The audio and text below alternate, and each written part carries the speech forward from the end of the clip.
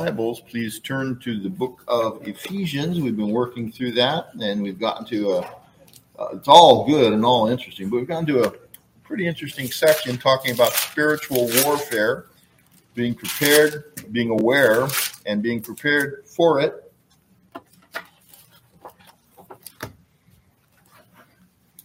And so we come to verse 14 today.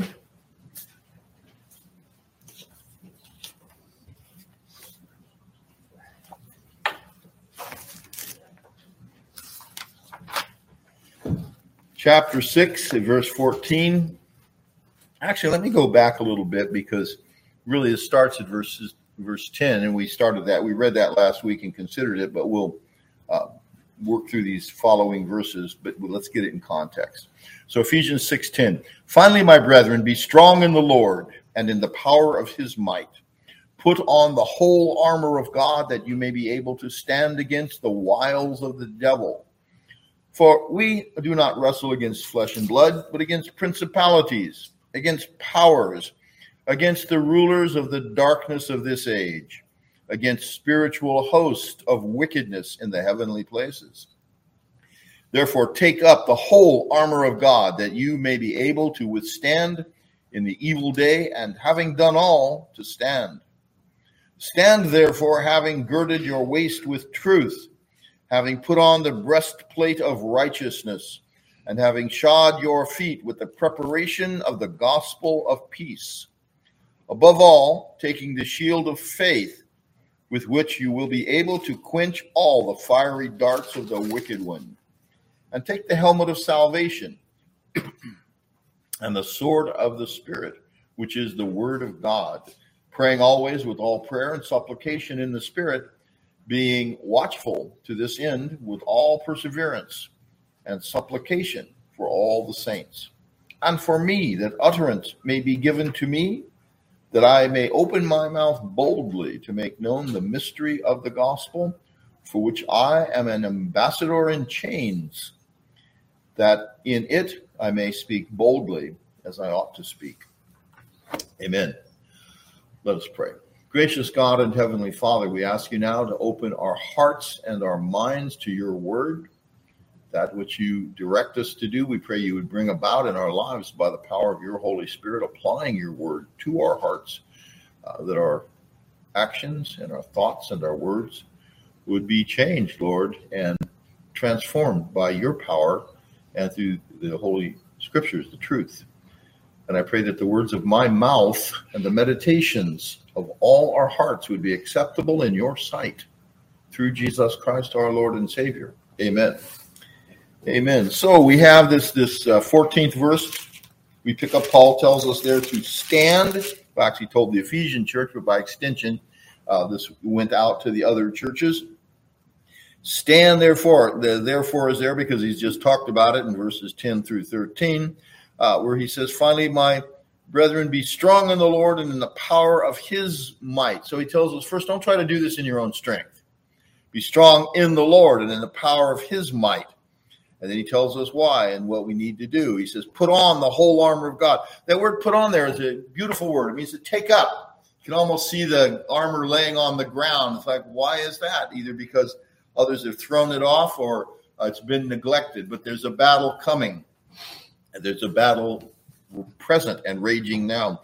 So he calls the church to put on the whole armor of God. The word there, whole armor, is panoply. And that comes from the word pan or pan in Greek, and then from the actual word for soldier, hoplite. If you ever read about the Greeks, their light infantry they were called hoplites. Those, if you've ever seen pictures of them from the vases and things, sometimes from the mosaics, you'll see pictures of Greek hoplites, and they lightly armed. They have their helmet, they have their shield, usually have a spear or a sword. They were the shock troops that would hit the enemy hard. Paul is in Rome, and a little bit of difference. He mentions in here some of the weaponry that Christians are to take. The battle sword of the Spirit, literally the word for sword there implies that. It's the Roman short sword was, if you were an enemy of Rome, it didn't seem that short of a sword, but it was a lightweight weapon or a smaller weapon.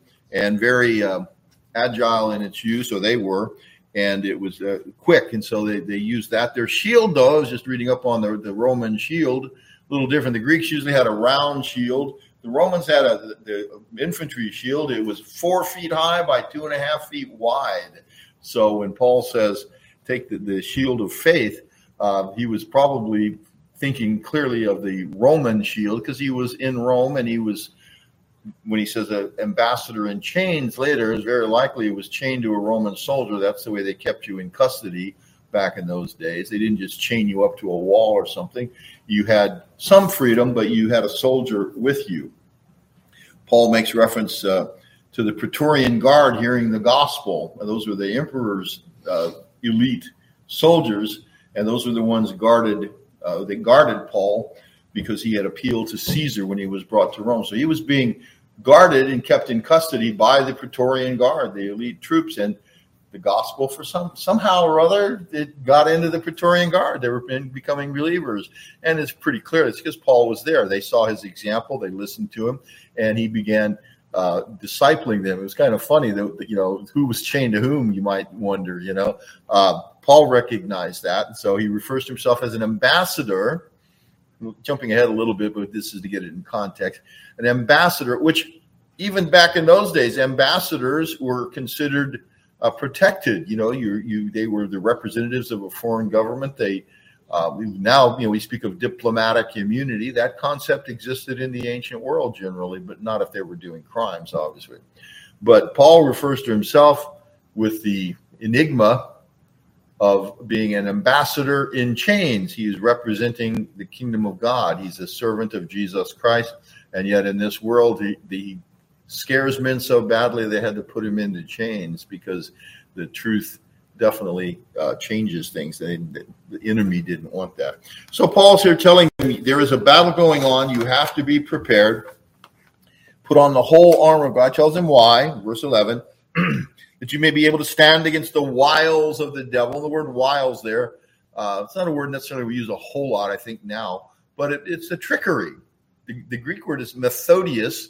We get the word methods, but when you're referring to the enemy, and also in Greek, that word meant crafty, tricky type methods. Okay, we know his methods. Paul had said elsewhere. We're aware of what the enemy tries to do in temptation and slander. As I mentioned last week, the word, the English word devil, comes from the Greek word diabolos, and it means slanderer.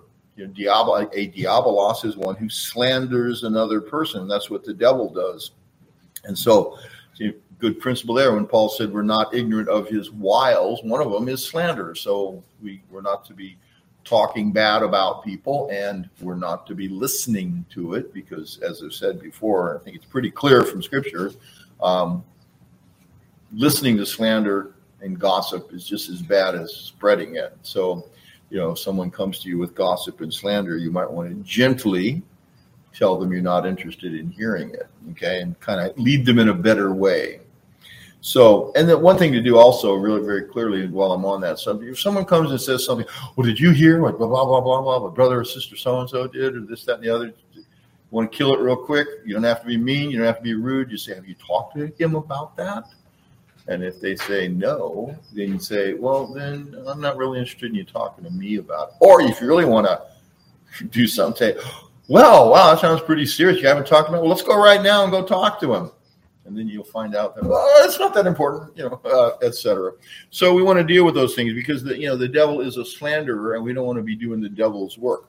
So Paul says we're not ignorant of his wiles, and we're to stand against the wiles of the devil. Paul uses military descriptions. This is martial, type pictures being given to us, but he's talking about everyday life in the Christian faith. He's not saying actually go buy a suit of armor and walk around in it.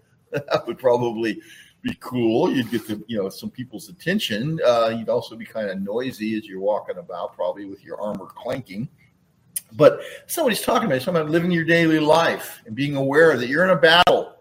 When you're in the home, when you're doing your studies or at school or on the job, whatever it is, there's a battle going on there. You don't have to wait and look around. We're dealing with spiritual forces. So he says why? He says, and this is exactly it, for we do not wrestle against flesh and blood.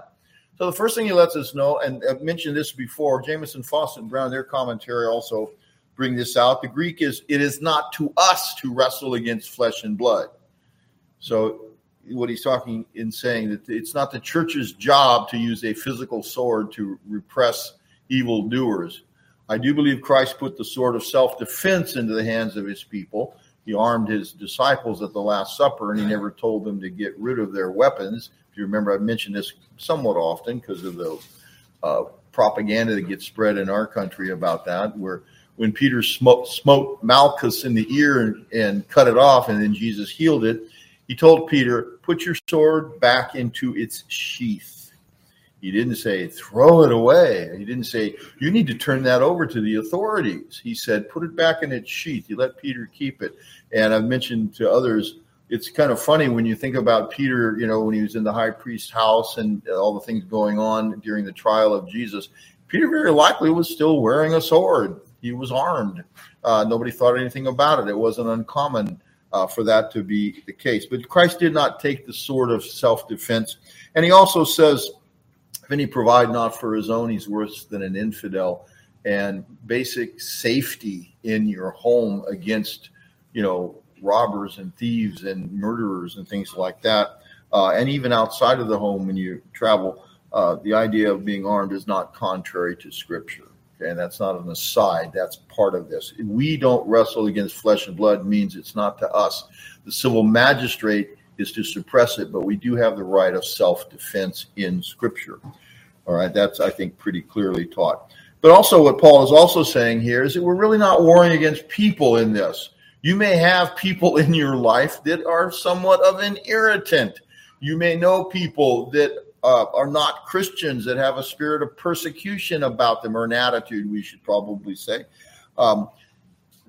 You're not really fighting against them. You may know Christians that prove to be hypocritical. Well, they're not necessarily your enemy. Those are people you need to pray for. Now, Paul did talk about having enemies. Alexander the coppersmith, or silversmith, he said, did me, I think actually it is coppersmith, he said, did me much wrong. So he identified an evildoer to Timothy.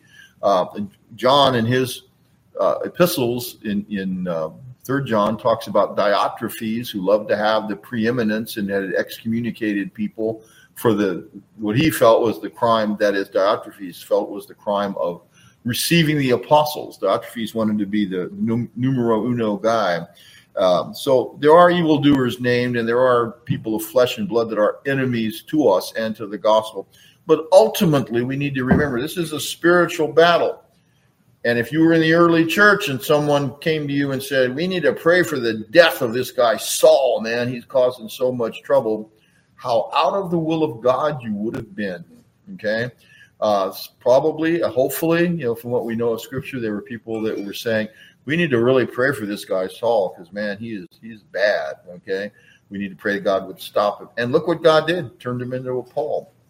So we need to remember, even if we have people that are treating us ill, etc., we're to pray for them, and we're not justified in doing harm. You can defend yourself if somebody's trying to harm you or your family, okay? You can defend your family.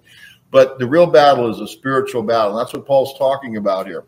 He says we do not wrestle against flesh and blood. So if someone's thinking, oh, well, I guess we don't have any enemies. He's like, guess again, you're dealing with the heavy-duty things. But against principalities, or that's where there are princes, is where principality is. Against powers, that is authorities. It's usurped authority, but it's still authority. Against the rulers of the darkness of this age. Against spiritual hosts, that is armies. There it's supplied, but the idea is in the original. Against the spiritual hosts, or the spiritual hosts of wickedness in the heavenly places. There's evil afoot, is what he's saying, and it is right up to the gates of heaven, but it's not before the throne. Christ is there for us. So he's telling us you're dealing with some pretty heavy-duty spiritual forces, and you need to realize that. He's writing to the church. Now, this comes to each of us as individuals, but we do need to understand this corporately because he's addressing the church. And so then he says, therefore, because of this battle that we're in, take up the whole armor of God. Pick it up, that you may be able to withstand in the evil day. That is when the devil is afoot and things are going bad for the people of God. And having done all, that is, having stood and become victorious, to stand. Note that phrase stand comes up quite a bit in this passage. Verse 14, stand therefore. Now, remember I've talked about aorist imperatives and present imperatives, a little Greek grammar, okay? Aorist is a Greek idea in the verbal action, verbs, those action words that start doing something. That's what it is. The present imperative is continue doing something you've been doing, or keep going, repeating it. In this case, Paul uses an aorist imperative. Imperative means it's a command. Stand. He's telling them to do something, but it's aorist, meaning start doing this.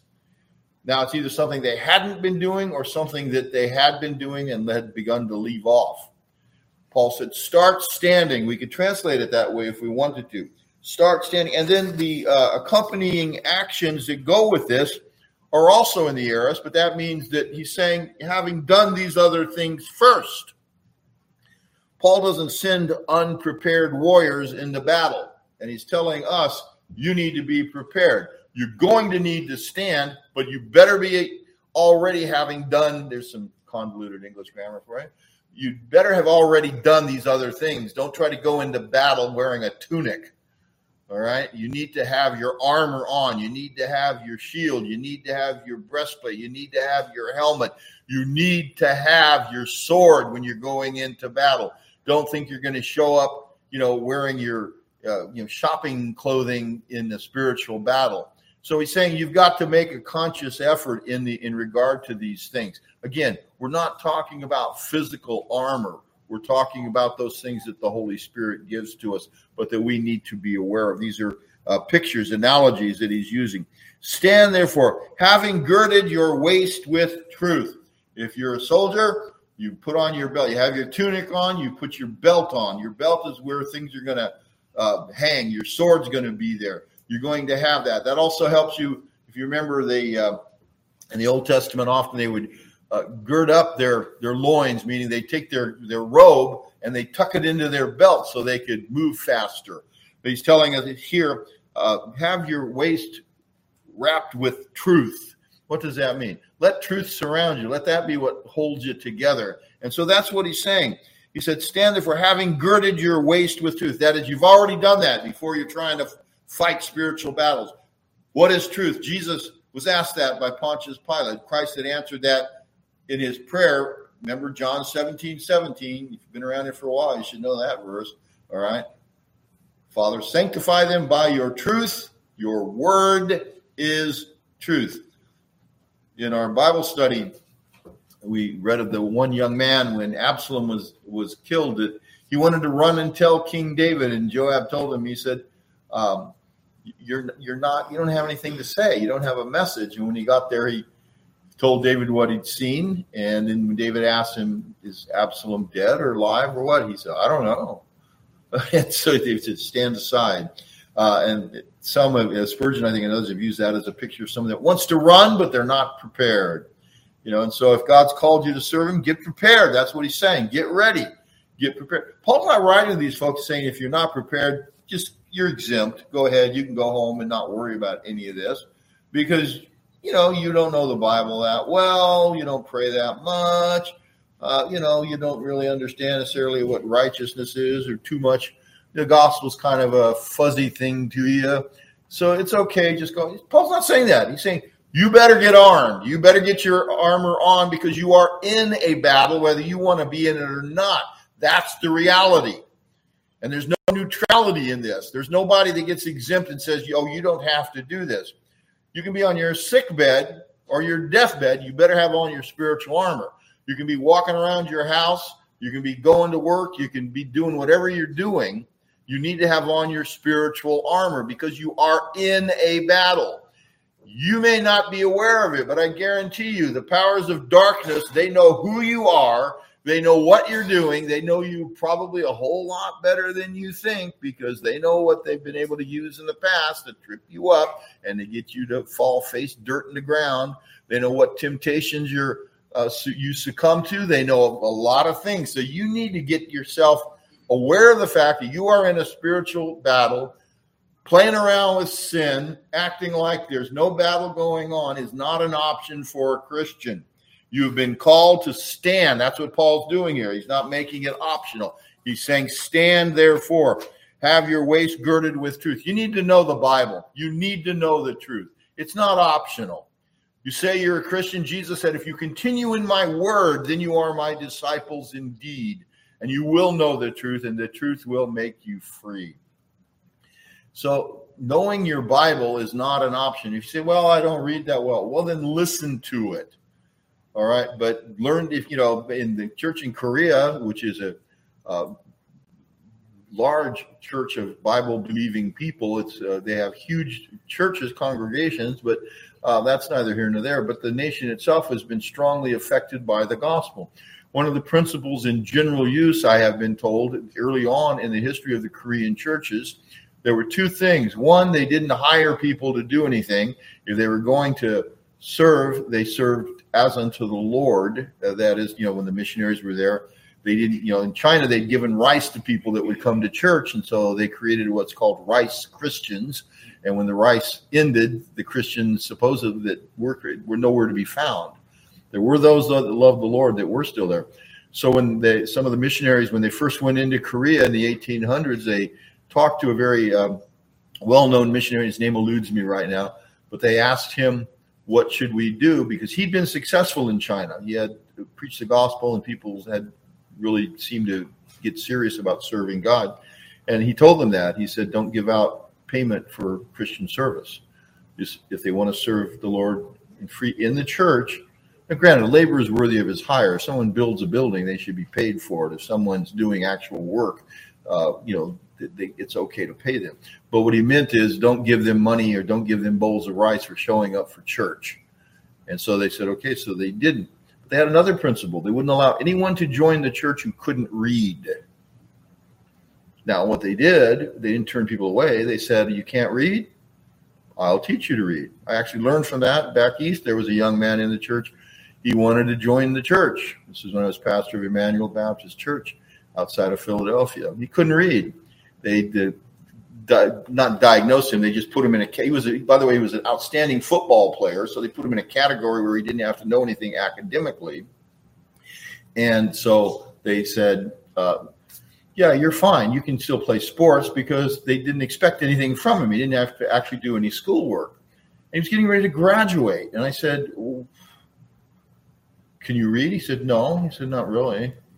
I said, well, you can't join the church if you can't read. And he was really in despair. I said, I will teach you how to read. And his name was Robert, and a great guy. And I told him, I said, we'll meet a couple times a week. But I told him, I said, don't show up here not doing your homework, because the day you don't do your homework, we're done. And so he did it. I got an old King James Bible, and we started reading it and explaining to him what a noun was and a verb, and had him sound it out, et cetera, et cetera. And he learned how to read. They're going to graduate him being functionally illiterate. And he began to love his Bible. Now, the last time I heard from him, I wasn't home, but he came to visit us when we lived out on Roberts Island, or Union Island in Stockton. And I had been told, he came. He came from Pennsylvania. He was out here. He wanted to say hi. He brought his fiance, and he had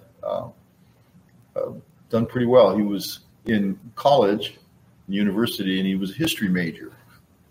So I'm very thankful to the Lord that I'd read that about the Koreans and applied it. So the point is that you have to be girded with the truth, okay? And that's God's word. And it's also meaning application, the truth about who you are and what the world is, etc. That's what holds you together. Everything depends on that. So having put on girded your waist with the truth, let that bind you up. That is, that gives you your strength. Having put on the breastplate of righteousness. And that first and only righteousness that will protect you is the righteousness of Jesus Christ. That's what's given to you freely. That's what the gospel is all about. If you're not sure what that is, start reading the book of Romans. It'll tell you that through Jesus Christ, we are declared righteous. The just, or the righteous, dikaios in the Greek, shall live by faith. As we receive the righteousness of the Lord Jesus Christ by faith alone, that's how God justifies us. And that word actually means to declare righteous. So in going against the enemy, you want to make sure that your heart is protected with the knowledge that you are clothed in the righteousness of Christ. And it's not a thin garment, it's armor, the righteousness of Christ. That carries over, though, in affecting our character so that we do begin to do the right thing. We love the Lord. We know the truth. We want to walk according to it. So this can be understood kind of in a twofold way. But first and foremost, don't go against the enemy in your own righteousness. You better be trusting fully in the shed blood of Jesus Christ and his death and his resurrection. That's going to terrify the enemy. And that's what's going to cause you to be able to stand. And again, keep in mind, he's talking here to a group of people. So we see this. He's telling the church as a unit, stand. And the idea there is stand together. This is not individualism. It's talking about the corporate body of Christ. The commands in this passage are plural and addressed to the church in Ephesus. We desperately need to start thinking differently about the church local and universal if we're going to take these commands seriously and begin a renewed obedience to them. These commands are not merely addressed to us as autonomous individuals, that is, out all by ourselves. Those individuals, we must each resolve to obey them personally. They're not merely addressed to us as families. Though as families, we must be as Joshua and say, as for me and my house, we will serve the Lord. And they're not merely addressed to us as members of a civil commonwealth, though as citizens, we must resolve to see righteousness promoted and wickedness removed from our nation's laws and from our culture. To the obedience of Christ, that's what we're aiming at. In ourselves first and then in others in our society. We need to lead every thought captive to the obedience of Christ. These commands address us as individuals, as families, and as a civil society, but they address us as the church corporate, made up of those things. We are the church, the body of Christ, standing in the unity of the Spirit and growing into the unity of the faith. As the church, we are to stand together like soldiers in a battle line facing the enemy. If we are in truth a true church, united in Jesus Christ as our Lord and Savior, and not just a religious social club that meets weekly, then we must start thinking and acting as a cohesive unit on a local level that is part of a great army of saints doing God's will together. The Lord of hosts, Yahweh of armies, the Lord Sabaoth. Sabaoth's a Hebrew word. It means armies, plural. The Lord of hosts does not just refer to the angelic armies, the angelic host, but to the church militant that is on earth fighting the Lord's battles. That's us. That's you. We're to stand together. That's what Paul is saying here. And so we are to put on the breastplate of righteousness. Now we're to stand having done this, and having shod your feet with the preparation of the gospel of peace. You're to have your shoes on. You know, Robert E. Lee wouldn't send troops into battle if they were barefoot. And that was a problem during the Civil War, particularly in the South. Getting shoes, you got to figure you've got 5,000 men. You need 10,000 shoes. And so there was a lot of shoemaking going on. Well, Paul wasn't in the Civil War of the United States. He was in the Roman culture at the time. Interesting thing about the Roman shoes. You know, sandals were generally what people wore. The Romans, they actually, archaeologically, we have examples. There's been some made it through all the centuries. We know what their shoes looked like. They're in museums in Europe. They have them. The interesting thing about the Roman shoe was they were the first, at least that I'm aware of in my researches, to put a heel on their sandals or their shoes that they strapped on. And they had things quite similar to our type of shoes. They weren't all open-toed, but they put a heel on them because they found out that if soldiers have a heel on their shoe, they can march farther and not get wearied. And so it was a rather interesting military advantage that the Romans gave to their soldiers. They had good shoes on their feet, and they were then able to march and not be completely worn out by the time they got to battle. Now, there's some African tribes, the Zulus, have been said they can run 40 miles and then fight a battle. So, and they do it barefoot there, okay? So some people need shoes, some don't. But the Romans had that. So Paul is here writing to people living in the Greco-Roman culture. He says, have your feet shod with the preparation of the gospel of peace. Be ready. Don't go out and stub your toe is what he's saying. You know, the word stumbling block it means just that. It's something you stub your toe on first before you fall on your face. So he said, have your shoes on. You're going to need it. You're going to need them, rather, I should say. And then he says, above all, take the shield of faith with which you will be able to quench all the fiery darts of the wicked one, because he's going to be shooting at you. If you think you're not in a battle, you're wrong. Now, what are the fiery darts of the wicked one? Well, generally, because he uses the term wicked one there, or the evil one, he's referring to temptations. He's referring probably to slander, just anything and everything that the enemy can throw at you, he's going to do so. And so you had better have the shield of faith. And speaking, Roman shield was highly protective. And so it was a good protective thing. These are defensive. By the way, all of these are defensive armaments here. So take the shield of faith. Literally, it's the shield of the faith. It can refer to the act of us, by God's grace, believing. But this phrase, the faith, can also refer to the body of truth. What is the faith? That's your shield, knowing the truth. Knowing, well, as a Christian, what is it that you believe? Well, when the enemy is throwing darts at you, it's important to remember, first and foremost, who you are. I belong to Jesus. He's my Lord. He's my Savior. Have that shield. Once in a while, those fiery darts, I do think, sometimes get through because we've got our shield down when we're not paying attention.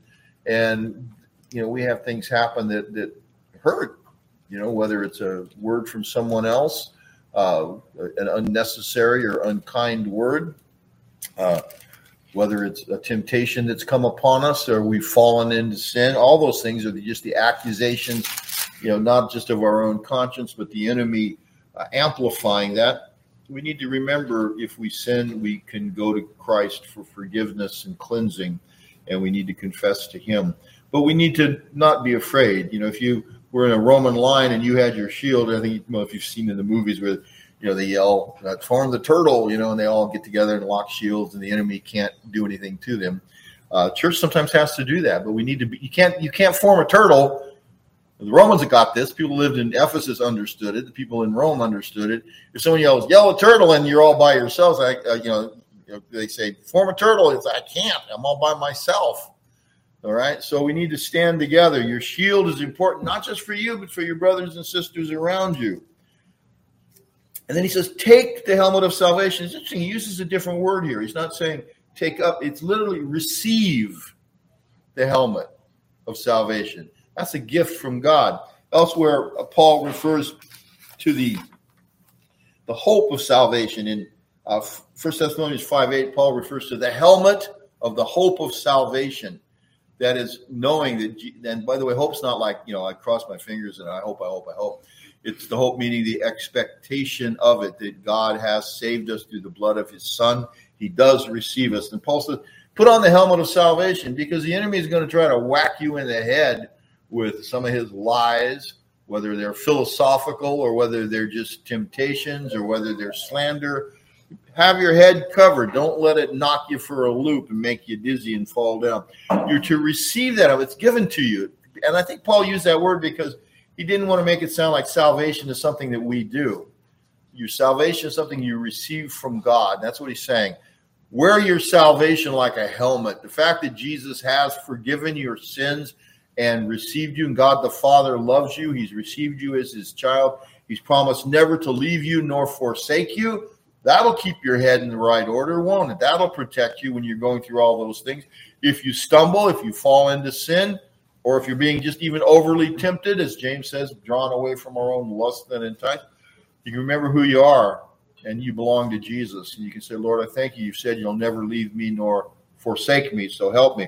Put that helmet on your head. Know that you are saved by your Savior. Look to Jesus.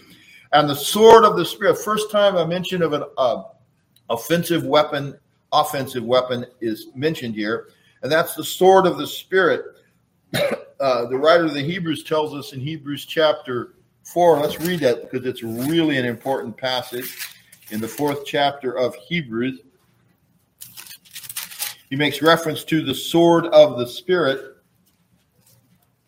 And he says in verse 11 of chapter 4 of Hebrews, let us therefore be diligent to enter that rest. lest anyone fall according to the same example of disobedience. He's referring to the children of Israel, the ones that failed to enter into the promised land because of unbelief. Then he says, for the word of God is living and powerful.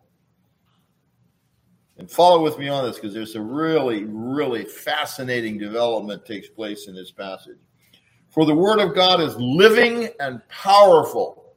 There's nothing like God's word. God's word is eternal.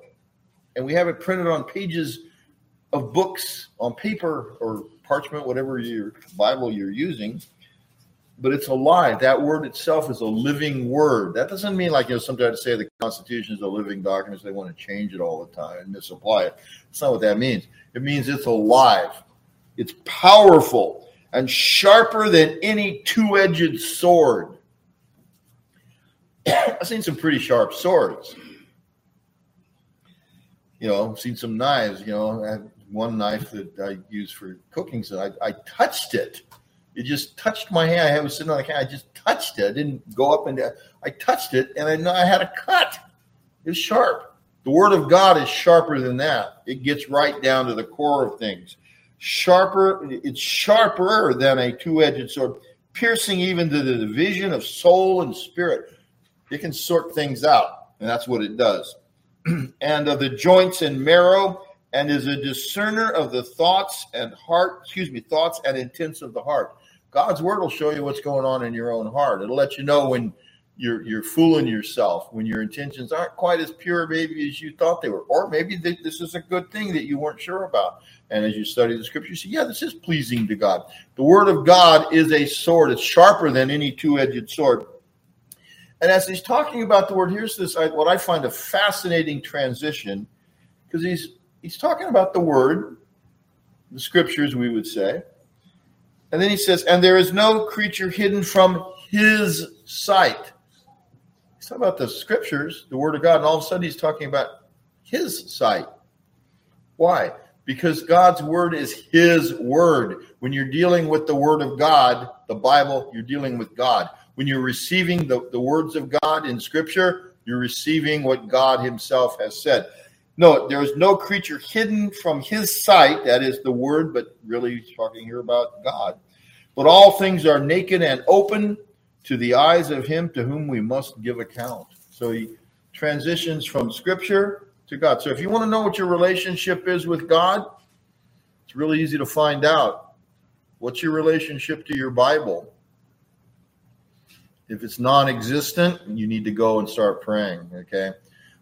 And so Paul tells us that, okay? But your relationship with God can be defined by your relationship to the Bible. That's why, beloved, you've got to start reading your Bible. You've got to pick it up, blow the dust off for whatever you need to do. It's the hardest book in the world to pick up. You can pick up a romance novel. You can pick up the remote for the TV. You can pick up a computer or whatever. It's a lot easier. The hardest thing to pick up is the Bible. That's when you say, Lord, help me to read the Bible more. And do that, because it's the sword of the Spirit. It's the only way you're going to push back the enemy, which is the word of God. Then he tells us, be in communication. Armies have communication. We use radios now. They used to use trumpets. Okay, they had various signals they would play out. The troops knew what to do. For us, though, we have direct communication, better than radio communication, no delays. It's praying always with all prayer and supplication.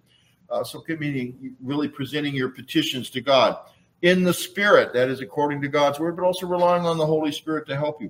Being watchful to this end with all perseverance, that is, keep doing it. Don't quit praying. And supplication for all the saints. There's nobody in this room that doesn't need others to be praying for them. And I hope you guys do pray for each other. And we need to do that more, and be aware, not just for you praying to others, you need them to be praying for you.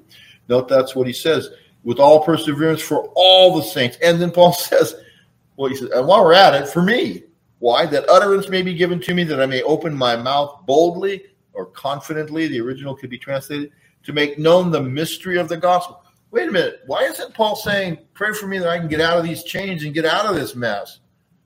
Paul doesn't even think in those categories. He knows he's in God's hands. Yes, he wants to be free. Eventually, when we understand, he did get free, at least the first time. Then a couple years later, they arrested him and killed him. But he doesn't pray for freedom here. He prays for effectiveness. Pray for me that I can open my mouth. Paul didn't give, it was irrelevant where he was. Hey, I got a Roman soldier here. I'm in Rome. Pray that God will open my mouth. Some would say, but what about your circumstances? He said, they're not that good. Okay. And you can pray for that also. Elsewhere, he does pray that he would be delivered from, ask for prayer to be delivered from unreasonable men. So that's not excluded in this. But note Paul's prayer, beloved, and let's follow this. He said that I may make known the mystery of the gospel. Mystery doesn't mean it's unknowable. It just means people don't know it. The gospel is revealed by the word of God. It's not something you find in nature. You can go out and study the trees. You can study the sky. You can, microscopes and telescopes, learn all kinds of stuff. But you're never going to find the gospel that God sent his son into the world to die and to rise again, and who Jesus is. That is given by special revelation only, and that is to be preached. Men don't know how to be made right with God simply by nature. It's got to be preached. It's got to be shared. It's got to be spoken. Paul knew this. That's why he calls it the mystery of the gospel. For which he says, I am an ambassador in chains, that in it, that is in this chain, I may speak boldly as I ought to speak. Paul says, I'm here for Jesus Christ. By the way, wherever you are, that's why you're there. He said, as I ought to speak, as it is necessary, literally, for me to be speaking. So may God give us grace to put on that armor, stand together, and follow Christ, and be a witness, and recognize we belong to his army, and his army is on the move. So get with it and join in. You know, kind of like Jehu when he was coming south, when they sent troops against him, he just told them, he said, fall in behind me. And pretty soon the whole army was there. So as Christ goes forth to war in this world, subduing it, he calls us to be his soldiers, to stand, and I believe, to advance as he leads us. So may God give us grace. But let's learn to do this and ask him to help us. Let us pray. Heavenly Father, we thank you for the truth of your word. We ask you to seal it to our hearts by your Holy Spirit and bring about that which you command, Lord. As your servant Augustine said centuries ago, Lord, give that which thou commandest, then command whatsoever thou wilt. So, Lord, we ask that, Lord, as you have willed for these things to be in us, we pray you would bring them about and grant them to us. For we ask all these things with the forgiveness of our sins in Jesus Christ's name. Amen. Amen. And I believe we have a closing hymn.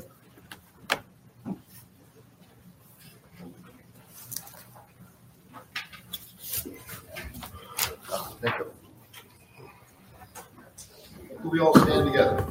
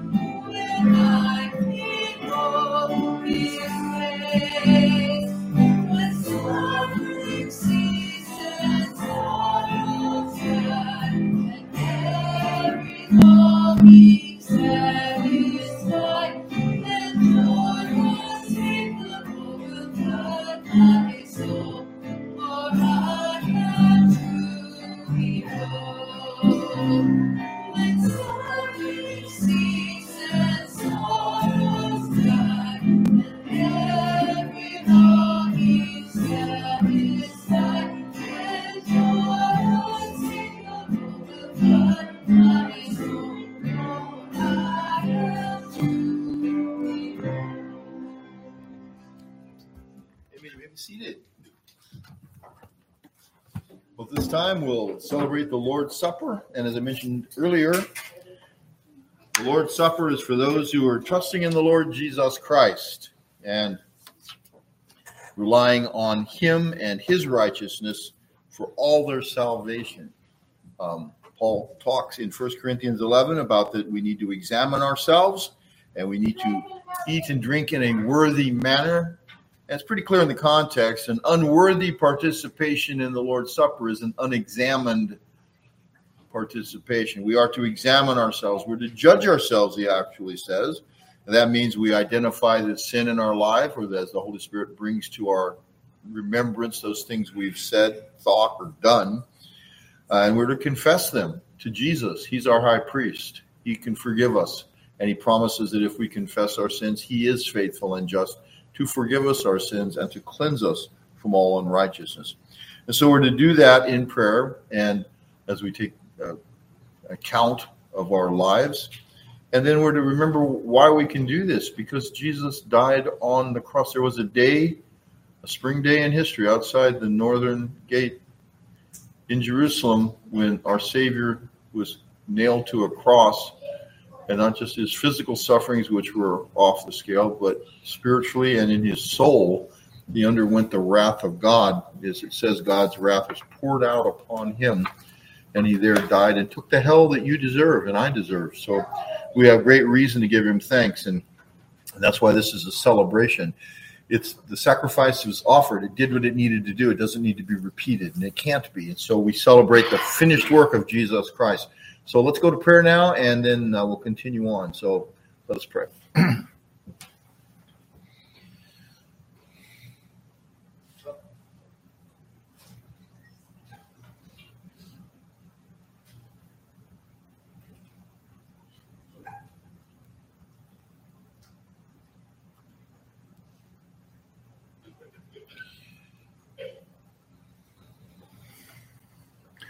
Our gracious God and Heavenly Father, as we come before you in the name of your Son, Jesus Christ, we do thank you, Father, for loving us. We thank you for making provision for us to be forgiven and to be cleansed, for our guilt to be pardoned, and for our corruptions to be taken away.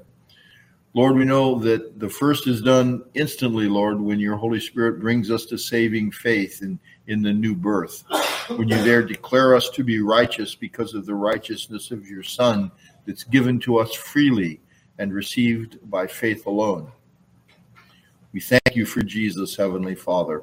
We thank you for his perfection, that as your Son, Lord, through all eternity, he covenanted with you to redeem us. And in time, when he came into this world and took to himself a true human nature and a real body of flesh and blood, made like us in every aspect as a true man, except sin.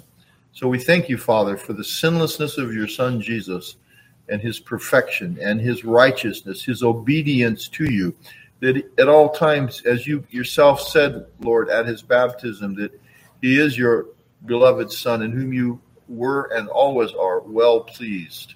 So, Father, we thank you for Jesus. We thank you that you give us his righteousness and that in him you receive us and are well pleased with us in spite of our sins, Lord. We thank you that you don't account them to us now. We thank you that you are taking the corruptions out of our lives, Lord, and that you're transforming us and conforming us to his image. Lord, you're bringing forth things in our lives that are wonderful. It's your work, Lord, and we thank you for that. You filled our hearts, Lord, and beginning to fill them more and more every day with love to you and to others, Lord, and a desire to do that which is right. We thank you for that, Lord. We ask you in your mercies to continue your work in us, individually and corporately, Lord, as your church. Bless us, we pray. Sanctify us. Help us, Lord, we pray. Give us grace to turn away from sin. We pray also you give us grace to pray not to enter into temptation, as you taught us in the Lord's Prayer to say, Lord. And so we pray you'd help us, Lord, to live lives that are honoring to you, and that our consciences might be healed, and that we might be able to praise your name and love you, Lord God, and not be burdened down by a knowledge of our sins and the waywardness of our actions and thoughts and deeds. Lord, help us, we pray. We thank you, Father, that the basis for us coming and asking this is the death of your Son, Jesus Christ, when he suffered on Calvary's cross, and your wrath that was justly aimed at us was poured out on him. Lord, that punishment, suffering as he did in his person, in his human nature, that was the punishment that we deserve. It was ours, Lord. It had our name on it, and yet he took it, and he took it completely. We thank you, Lord, for who your Son is, that as the eternal Son of God, he was able to offer a sacrifice in time of infinite and eternal value, so that our sins could be forgiven forever and that we would be received forever. We thank you, Lord Jesus Christ. You paid the price that we could never have finished paying if we ended up going to hell to suffer for our sins. You paid that price, and we give you all the thanks and praise and glory with the Father and the Holy Spirit. So, Lord God, be glorified in our lives. We thank you for this sacrament, Lord Jesus, that you appointed. We thank you that you appointed bread and wine as a reminder to your people of your love and of your care, and the fact that this is now a supper. It's not a sacrifice, Lord. It's a supper to remember what you did. And so we pray that you would bless these elements of bread and of wine that we here set aside and consecrate to this holy use in the name of Jesus Christ, our Lord and Savior. And Father, we ask you to bless these elements, bless this sacrament, and bless all who come at this time, we pray. For we ask this in the name of our Savior, Jesus Christ. Amen. Amen.